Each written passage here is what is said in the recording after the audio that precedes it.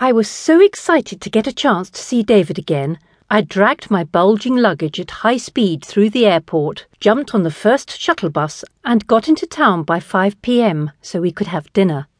Running up 2 flights of marble stairs in the old quarter, I rushed down a dusty corridor with dull, nameless wooden front doors on either side that never opened but hid muffled music. I fumbled a fistful of keys, opened the door to the flat, and heard the music playing inside, so I knew he was already home. "Hi, darling, it's me," I called out aloud to give him warning that I was walking in. It was something we both always had done out of respect.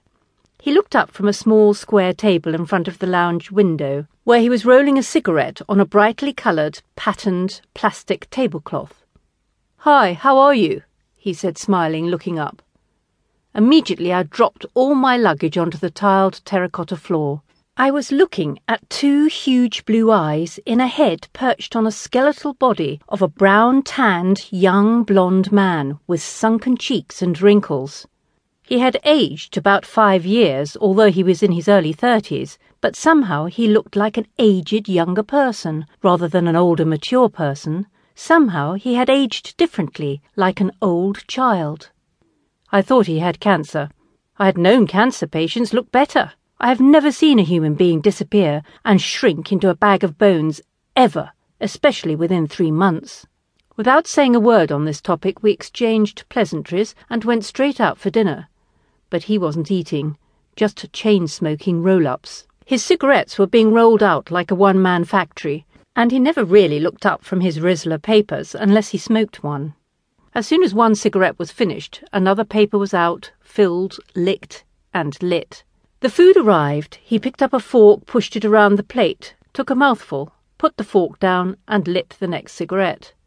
I was starving after my journey, cleaned off my plate, and I think he found my voracious appetite a bit nauseating, because somehow we were both at extreme ends of the scale, and we sensed it. "Eat, aren't you hungry? They are going to take that plate away soon if you leave it any longer," I prompted.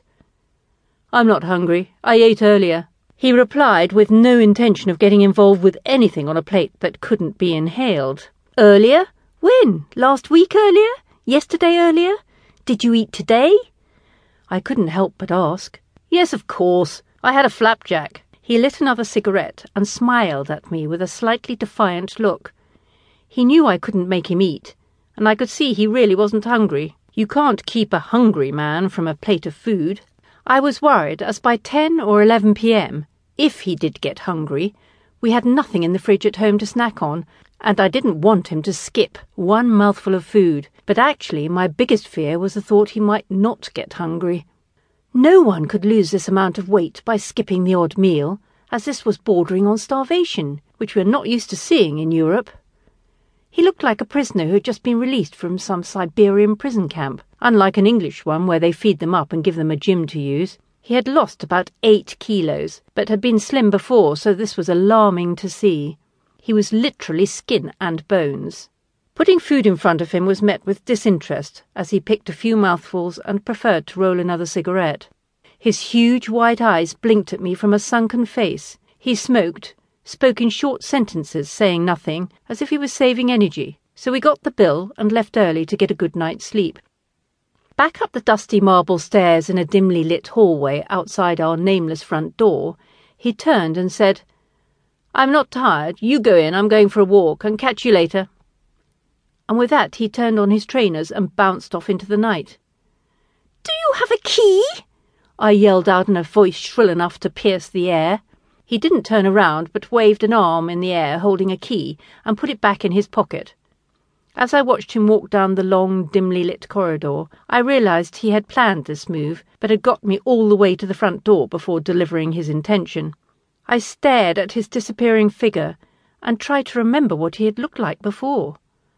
Taller, wider, rounder, larger, younger, stronger, and healthy. God help us! I need to make sure he hasn't got an aggressive cancer. No one can deteriorate at this speed. At this rate, we might have 3 months, or he's going to die. Who do I know? Who do I call first? Do I need to find a hospital?